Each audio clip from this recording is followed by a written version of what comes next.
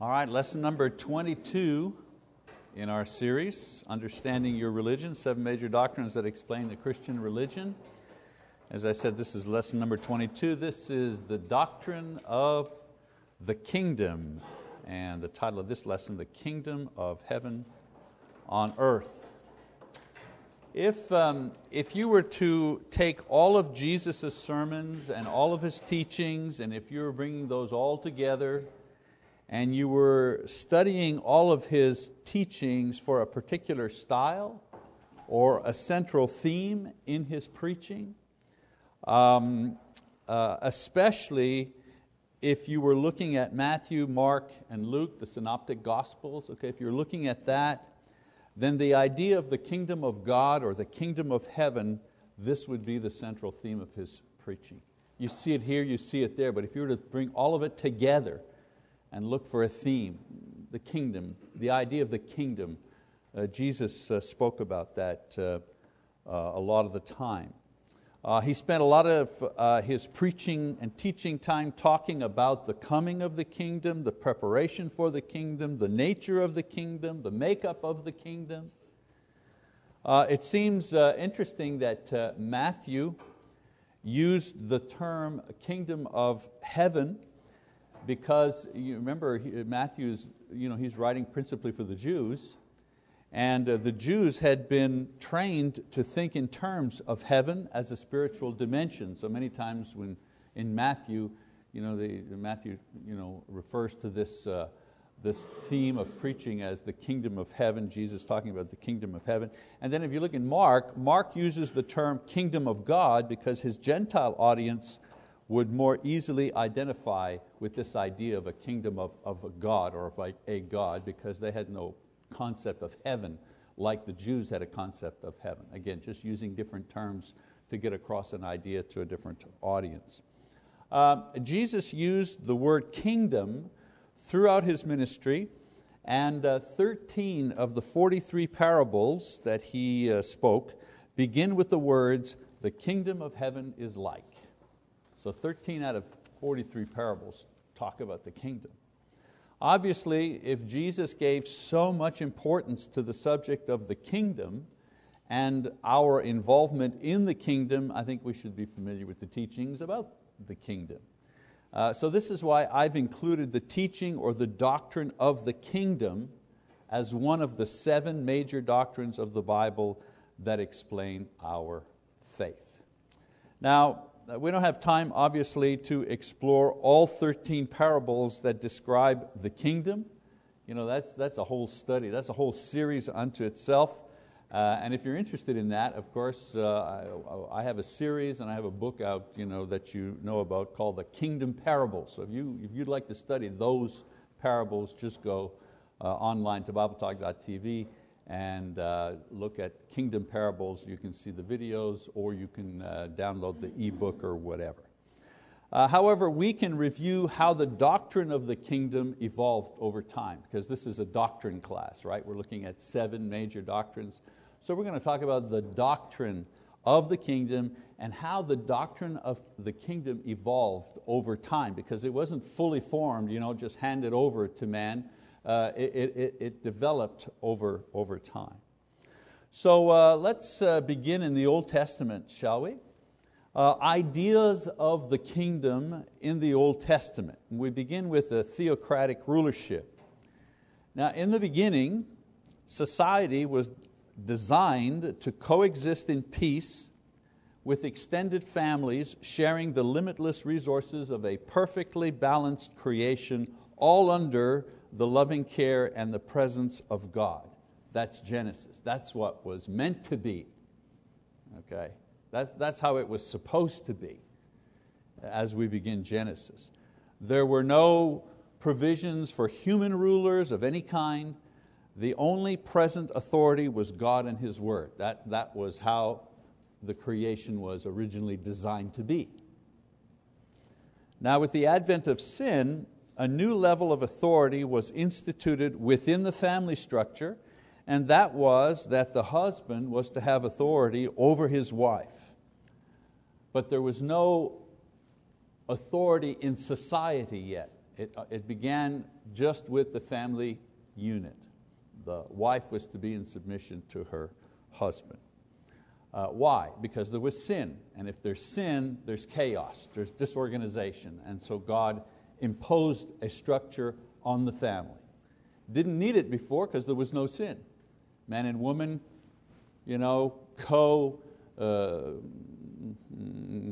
ruled, if you wish, the world that God had created for them together. After sin, there would be a struggle for power because of sin, and so God imposed some form of authority there. After the flood, if we fast forward to the flood, Genesis 9, God then gives to society the authority to police itself and to execute justice for crimes. A life for a life, Genesis 9:6, in order to provide order in a new and sinful world.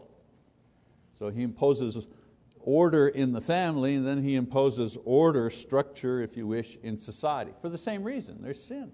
Because of sin, there's chaos. So the first human ruler was self-appointed. God did not appoint a human ruler.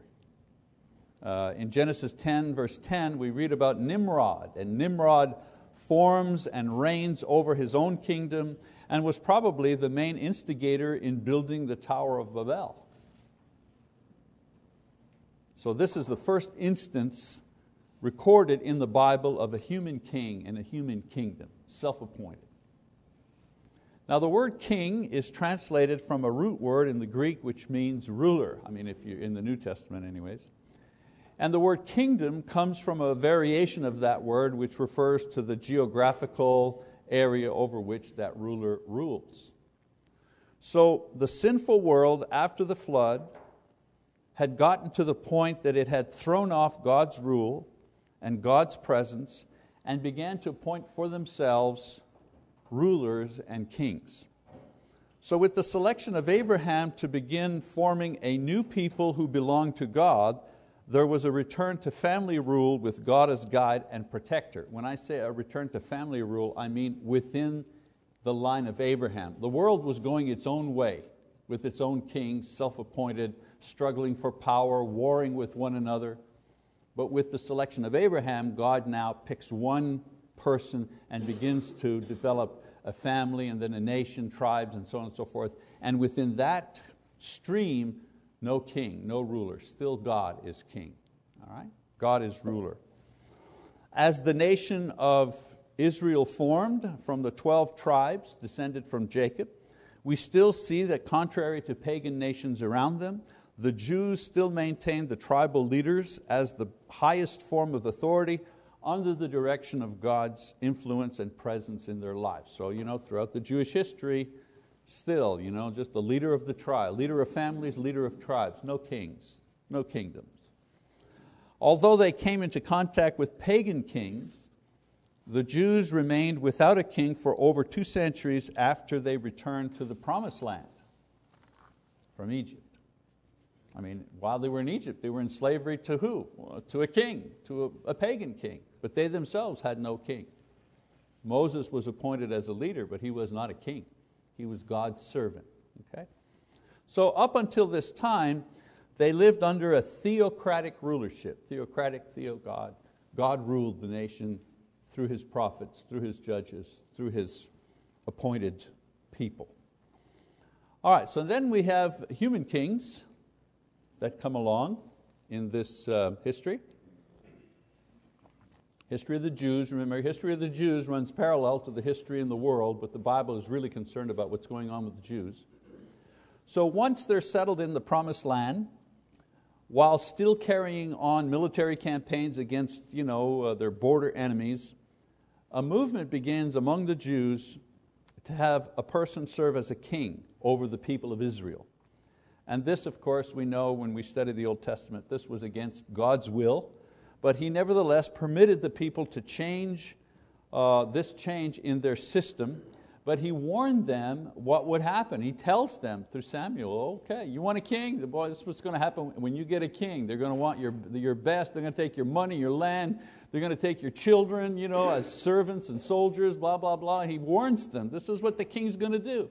And what did the people say? We don't care, we want a king. We like the pomp and circumstance of the kings, and the power they exude, of the pagan tribes around us. We want to be like that. We still want a king. So the Bible records the sad experience that the Jews had with earthly kings, beginning with the first, of course, Saul. So Saul, very quickly now, we're not going to read all the passages. I think we're pretty familiar in this class with these stories. So Saul, what happens to Saul, the first king? Well, he goes mad and he dies in disgrace. He kills himself. In battle, actually. He's wounded, but he kills himself because he doesn't want the enemy to desecrate his body. Then there's David, a great king, but he did disobey God, terrible sins, murder, adultery, cover-ups. And then you have Solomon, built the temple, but because he was unfaithful, he led the nation into idolatry. As much as we look at Solomon for wisdom and so on and so forth, realize that he was the one that led the people into idolatry with his example. Foreign wives, and then he gave in to their desires to have foreign gods and so on and so forth. And then after Solomon, of course, what happens? Well, the kingdom is divided into north and south after his death.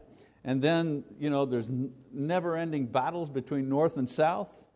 And then at some point the northern kingdom totally destroyed. Why? For idolatry, for having one evil king after another. And then years later the southern kingdom is also destroyed and carried off into exile for the same reason, but it's allowed to return with a remnant to Jerusalem and rebuild after 70 years. So by the time Jesus comes along, there's only a very small remnant left of the original 12 tribes. Tribe of Judah, right? Tribe of Benjamin. So only a small portion of the southern kingdom remains under the rulership of Rome. They're not even ruling themselves by the time Jesus comes along. They're under the rulership of Rome when Jesus comes along. Let's look at God's relationship with human kings. The idea that God is a king or has a kingdom is not apparent in the early portions of the Bible. You're hard put to find that in the early parts of the Bible. The image of God's relationship and position with earthly kings and His own stature as a king, as well as this entire idea of a spiritual kingdom, it's developed very slowly by different writers in the Old Testament. Many times God is not able to reveal a concept that people have no way of relating to or understanding. And when He develops an idea slowly over time, there's a term for that. It's called progressive revelation. So in different generations, God is revealing progressively His will or the image or an idea from one generation to another until it's kind of fully formed. Because a human being can't take in what he can't take in, right? So where God, as I say, slowly reveals a concept one piece at a time over many years through different writers. Well, the idea of God is a king and has a kingdom, this is one of those ideas that was revealed slowly to mankind, slowly to the Jews. Now we know that human kings were subject to God. We know that they feared Him. Story in Genesis 20 verses 1 to 7, right? Abimelech, king of Shur, he feared God's wrath. Why? Because he unknowingly took Abraham's wife to be his own, and he took her into his harem, thinking she was his sister. She was beautiful, so on and so forth. In those days, what the king wants, the king gets. He took her in, and what does he do? He rebukes Abraham. He says, "Well, what have you done to me? What if I would have slept with your wife? God would have punished us." And he was angry at Abraham for his deception, because Abraham's deception would have caused him to sin. So obviously, there was some knowledge of God and knowledge of God's will at that time. We see that little story right there. We also see, for example, the Pharaoh resist God's judgment and finally give in when God destroys the firstborn of Egypt prior to the Jews being released from captivity. However, the direct relationship between God and a king really begins with Saul, the very first king of Israel. And an interesting idea about Pharaoh. Pharaoh thought he was the son of God. And a part of his stubbornness was, who's this Moses? Hey, I'm the Son King. Okay, we'll talk about that in a second. Okay, so a direct relationship between God and a king in the Bible concerning the Jewish people, that begins with Saul. We see that God chooses and establishes kings. We learn that. 1 Samuel 8, 5-7 says that although God permits it, He recognizes that the people have chosen a human king instead of remaining with him as their king. And so it goes from a theocracy to a human king leading. And this is the first hint of God as king, and later on there'll be a mention that He has a kingdom as well. But with Saul we get an idea, all right, through Samuel's writing, that God sees Himself as a king. So you don't want me as king, he says to Samuel, or he says to the people, all right, you want your own king? So right away the thought is, wait, God is a king? He's the king? Okay, that's the idea. So it has taken a long time before the ideas that God is a king and He has His kingdom, a long time before these ideas are introduced into the Jewish mindset. It begins with the appointment of Saul the king. All right, so let's take a look at man as divine king, that idea. So in another parallel, there existed the idea that a human could be a divine ruler of sorts. As I say, the Egyptians may have been the first to combine the idea that the king was a descendant or a product of the gods and therefore divine. As I mentioned before, Sun King.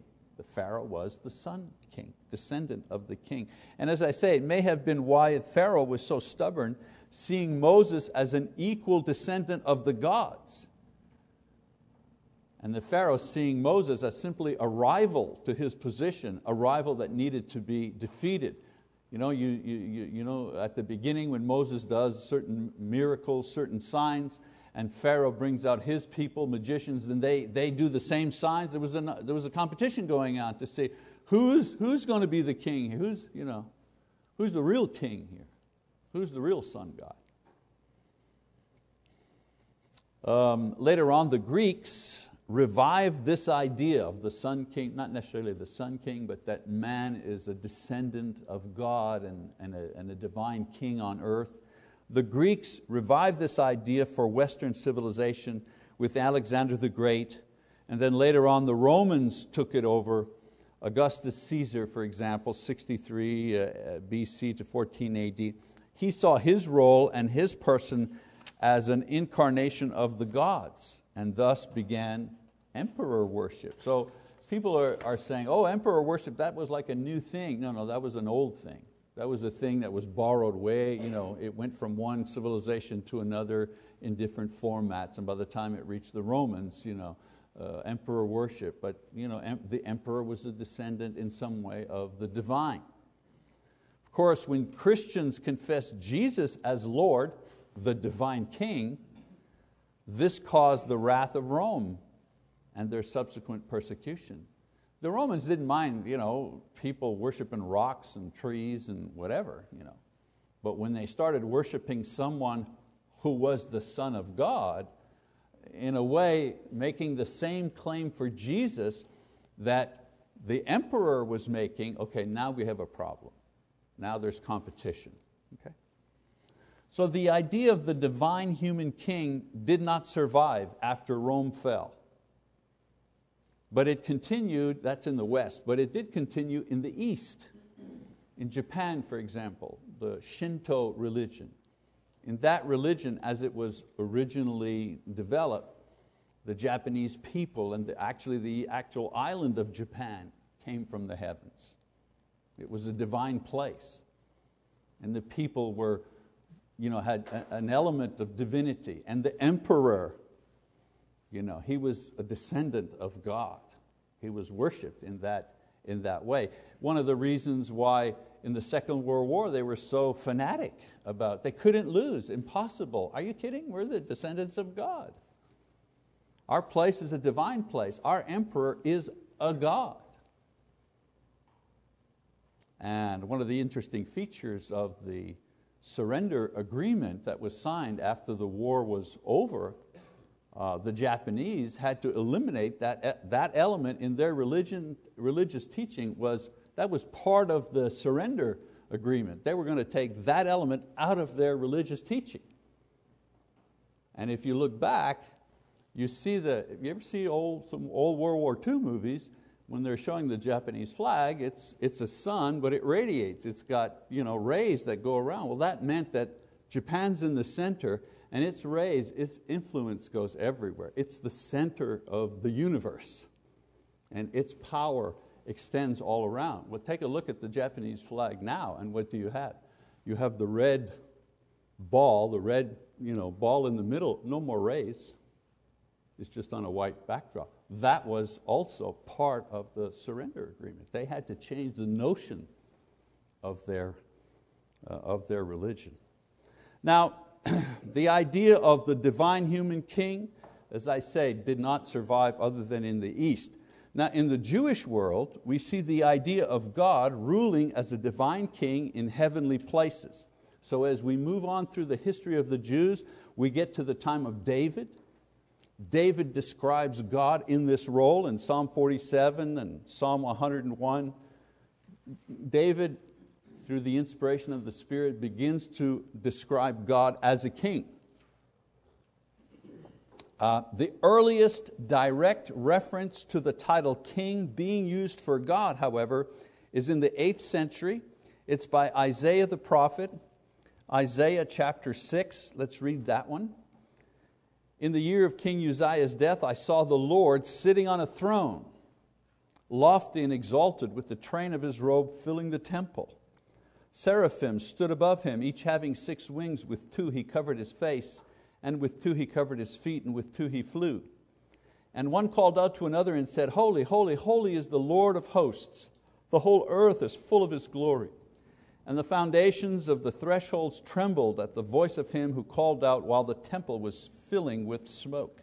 Then I said, Woe is me, for I am ruined, because I am a man of unclean lips, and I live among a people of unclean lips, for my eyes have seen the King, the Lord of hosts. So here Isaiah, what's he describing? He's describing a king, right? I saw the King on a throne, and His robe was long. In those days, the kings had these long robes. The longer the train, the more glorious the king. That's the whole idea of the wedding dress with the train in the back. The woman is a queen for the day, and she has a long train. That's where that concept comes from. The longer the train, the more glorious the king. Well, he says here that the train of His robe, it fills the temple. How powerful is that? And the angels are praising Him, holy, holy. So here's a description of a heavenly king. There's no earthly king that could fulfill this description. Isaiah, in the Spirit, is describing a vision of heaven. And for the first time, a vision that sees God as a king, where people can relate to a king on a throne with a robe, and others praising. Yeah, that's like earthly kings, except this is much more spectacular. So by this time, in the Jewish mind, the idea that God is the king who rules over all kings is firmly fixed. So from Abraham to Isaiah, 1,200 years. Progressive revelation.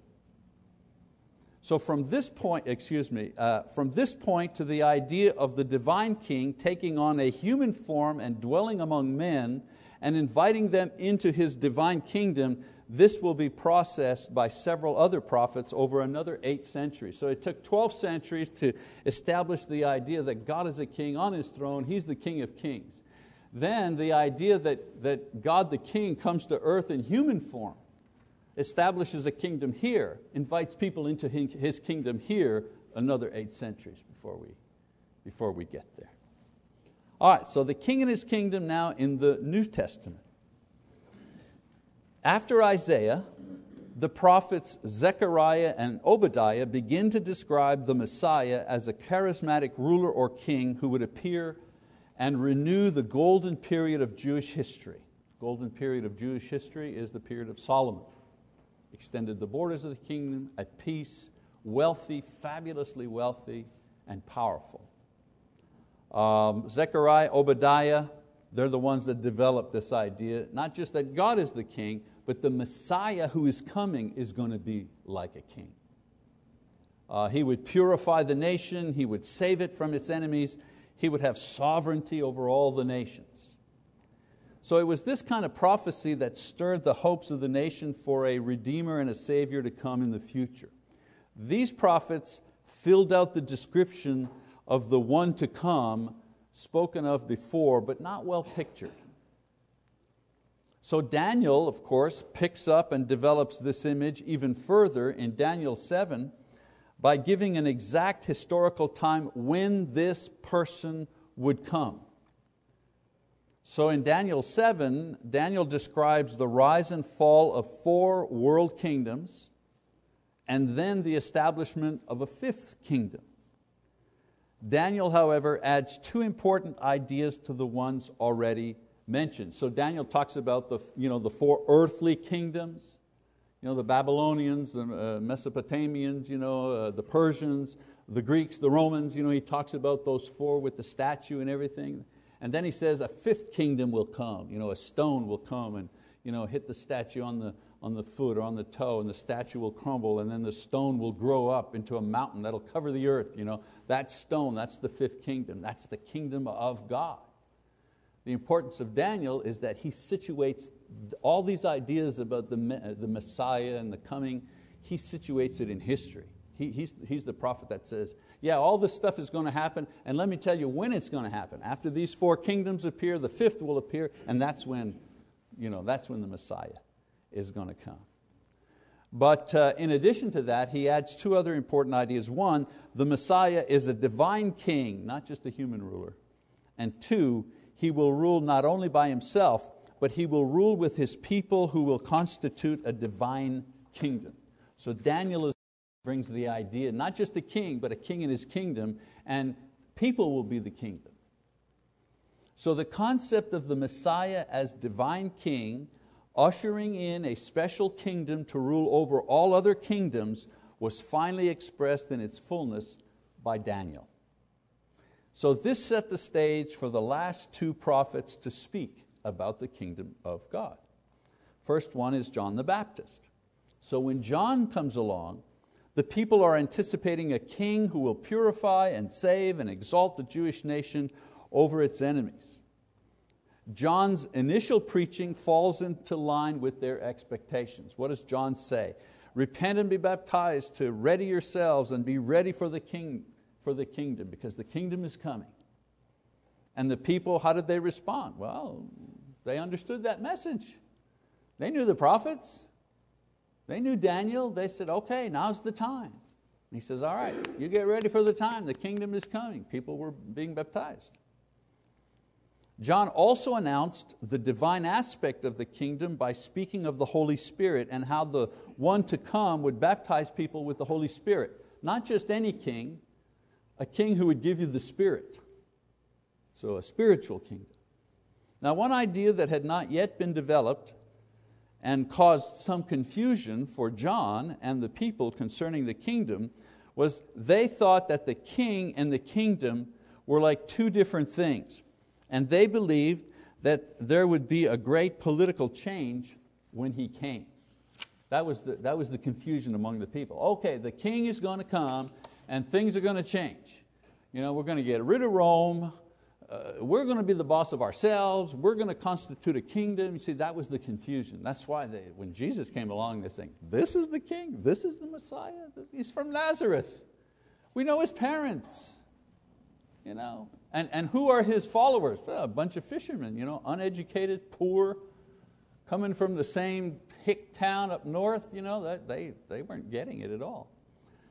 So you see what I'm saying? Even though he personally did the miracles, and they were going, yeah, okay, divine king, I'm with you to there, but they didn't see the result. They were thinking that he would change things, earthly things. Didn't understand the idea of the divine kingdom. All right, so let's look, and then the last prophet, if you wish, Jesus. He's a prophet. Jesus the Messiah. So when Jesus finally arrives, he follows John's preaching about the kingdom, but he tells them that the kingdom now, it's arrived, it's here, it's among you, it's right next to you, it's in the middle of you. Of course, he's talking about himself, right? The deduction is that if the kingdom has arrived, well then the kingdom, the Messiah, he's arrived too. At first, with his miracles and teachings, the people want to see him as the king to come, yes. But when the political changes don't happen, they begin to reject him, and they're confused. They're confused, they're saying, well, we see him doing all these fantastic things, but he must be the devil. They've got to find an answer to how does he do these spectacular things? Well, he must be the devil. So Jesus is the one who develops fully the concept of the kingdom, only partially described throughout history by the different prophets. So he clarifies, okay? He explains that the divine king is at the center of the kingdom, not like human kings who are at the top of the kingdom. Human kings are at the top, everybody else is at the bottom. Jesus says, in the kingdom of God, the king is at the center and the people are around him. Secondly, he explains that the kingdom is not earthly, political, it's spiritual in nature. Clarification that people really had a problem with. He also tells them that the kingdom is made up of the king and those who are united to him by faith, not culture. Doesn't matter what culture you are. Doesn't matter what class you belong to. You belong to him, you become part of the kingdom through faith in him. He also explains that the kingdom has a past, a present, and the future. The past, well, the kingdom was prophesied and it was hoped for. The present, Jesus manifests its king and provides an earthly dimension for the kingdom, which is the church. And the future, at the end of the world, all aspects of the kingdom, earthly and heavenly, will merge into one single unit. Okay, let me make a little parenthetical statement here. This is where, the 13 parables I'm talking about, the king is king, the 13 parables about the kingdom, this is where the 13 parables fit in. Through the parables, Jesus described the nature and the tension between the present condition of the kingdom and the future consummation when Jesus returns the second time. That's what the parables are about. He explained, this is the kingdom of heaven is like, and he kept describing what the kingdom was like. A pearl, a treasure, okay? And he tried to explain the difference between, not the difference between, but the tension between the existence in the kingdom of God now as you live in an earthly environment, and how the kingdom will be when he returns, when the heaven and earth are done away with. A new heaven and earth is created by God to do what? To permit human beings in a glorified state to exist with God forever. Remember, I think I mentioned to you before, no one can be in the presence of God. God has to create a special dimension where He can dwell with us, because we can't be with Him where He is. No one can. That's why it says, the Bible says, there'll be a new heaven and new earth. Why is a new heaven and new earth necessary? Well, a special dimension is necessary to enable us to exist with God forever. Okay? So the parables of the kingdom try to explain these ideas. How does someone who belongs to the kingdom, a spiritual dimension, how does that person live here in the physical dimension? That's why things are so upside down. In the Sermon on the Mount, blessed are those who are persecuted for my name. Well, that's completely upside down. If you're persecuted, you don't usually are happy about that thing. But if you're in the kingdom, right, and you're persecuted because of it, it does bring a certain amount of joy. Why? Because I must be doing something right, because people are persecuting me because of Jesus. So they're seeing who I am, recognizing who I am. Okay, so let's do one more thing. The kingdom theology now in post-New Testament. So we started way back at Genesis, the idea of the kingdom, and I've kind of walked you through history. Okay, so now post-New Testament, after the New Testament. What are some of the ideas of the kingdom? So a lot of what people think about the kingdom of God today is based on various theological ideas, doctrinal ideas that were developed after the New Testament was written. For example, Roman Catholic theology and doctrine. The Catholics think or thought that was formed by Augustine mainly, he was a monk in 4th century. Catholics believed that what the kingdom and the church, they're exactly the same thing. They saw the kingdom as a spiritual monarchy where the Pope was ordained as head of the church and the church was ruled as a kingdom with lesser officials ruling in different parts. So the point I'm making is that if you ask, why do they do that? Why does the Pope dress like that? And he lives like a king. And the cardinals are like dukes. And why is it? How did it get to be like that?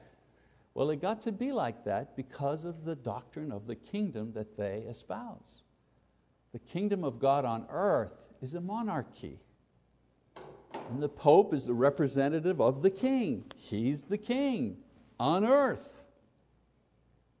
And so an earthly kingdom, how does it work? Top down. Well, Roman Catholic Church is totally top down, right? The Pope, the cardinals, the archbishops, the bishops, the priests, the brothers, the nuns, it's top down. And it's top down because of its concept, its idea, its thinking about the kingdom of God. We don't have time to go deep into that, but I just want to show you, why is this doctrine important? Well, it affects the way you see yourself as a Christian. Protestants, the Reformers emphasized the spiritual aspect of the kingdom. Like in Luke chapter 17, verse 20, Jesus says, the kingdom is coming with signs not to be observed. So for Protestants, the kingdom was not manifested in strict hierarchy like the Catholics thought, but rather through the work of the Holy Spirit among believers. And so among Protestants, transformation of lives was the sign of the believers. And we see that charismatics, for example, carry this idea to the extreme. In charismatic churches, you know you're part of the kingdom if you're able to speak tongues and prophecy and so on and so forth. And so Protestant theology bordered or focused the kingdom on the idea of the work of the Holy Spirit. What kind of work is the Holy Spirit doing in a person's life? In modern theology, modernists, the social gospel started maybe in the 50s and 60s, mostly prevalent in South America. The social gospel proponents see the kingdom as God's presence in men making the world a better place. So the kingdom of God is here to make this world a better place. That's the modern theology. And you know what? Pope Francis, the current Pope, is very familiar with this teaching, because most of his teaching is about the poor and the environment and the evils of capitalism and so on and so forth. So he is very much a believer of this image of the kingdom whose role is to make this world a better place. That's why he's such a radical among Catholics. Among Catholics, he eschews the papal dress and less king, more social worker. Why? Well, because the idea of the social gospel found its footing in South America. And where's he from? Oh, South America. He's been influenced by that doctrinal position. And so he's trying to marry both of them together. That's why he just wears a white tunic, he kisses babies, a man of the people, he touches them, he wades into the crowd. I'm a man of the people. Yeah, social gospel. Let's help the poor, let's clean up the environment. In other words, let's clean up this world. Not a bad thing. Not exactly what Jesus taught about the kingdom. Of course, the task of Christians is to understand and experience the kingdom as Jesus saw and explained it. So I believe a more accurate biblical view of the kingdom teaches the following things. It teaches that Jesus Christ is at the center. that the kingdom begins with Jesus at the center.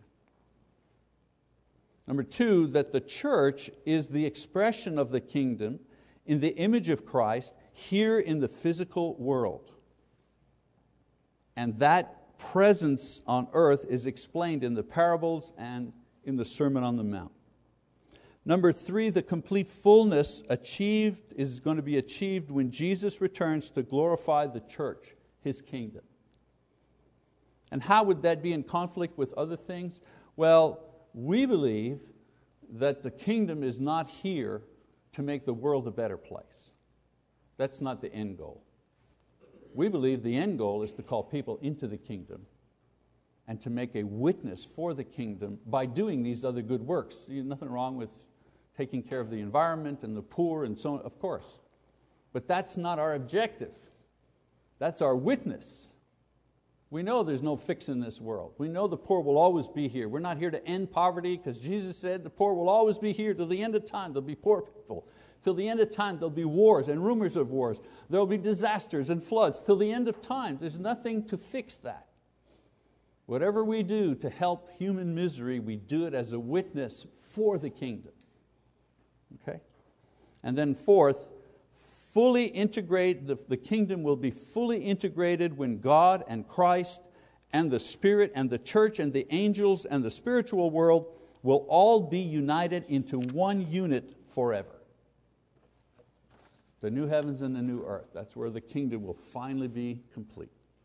So the study of the kingdom involves understanding the difference between where we are and how we function now in the present state of the kingdom of heaven or the kingdom of God here on earth, and where and how we will be when the kingdom is fully realized in the future, and that's when Jesus returns.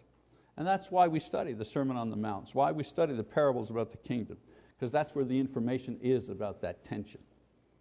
All right, so this study here leads us to the last of the 7 major doctrines, and that is the doctrine of the second coming of Jesus.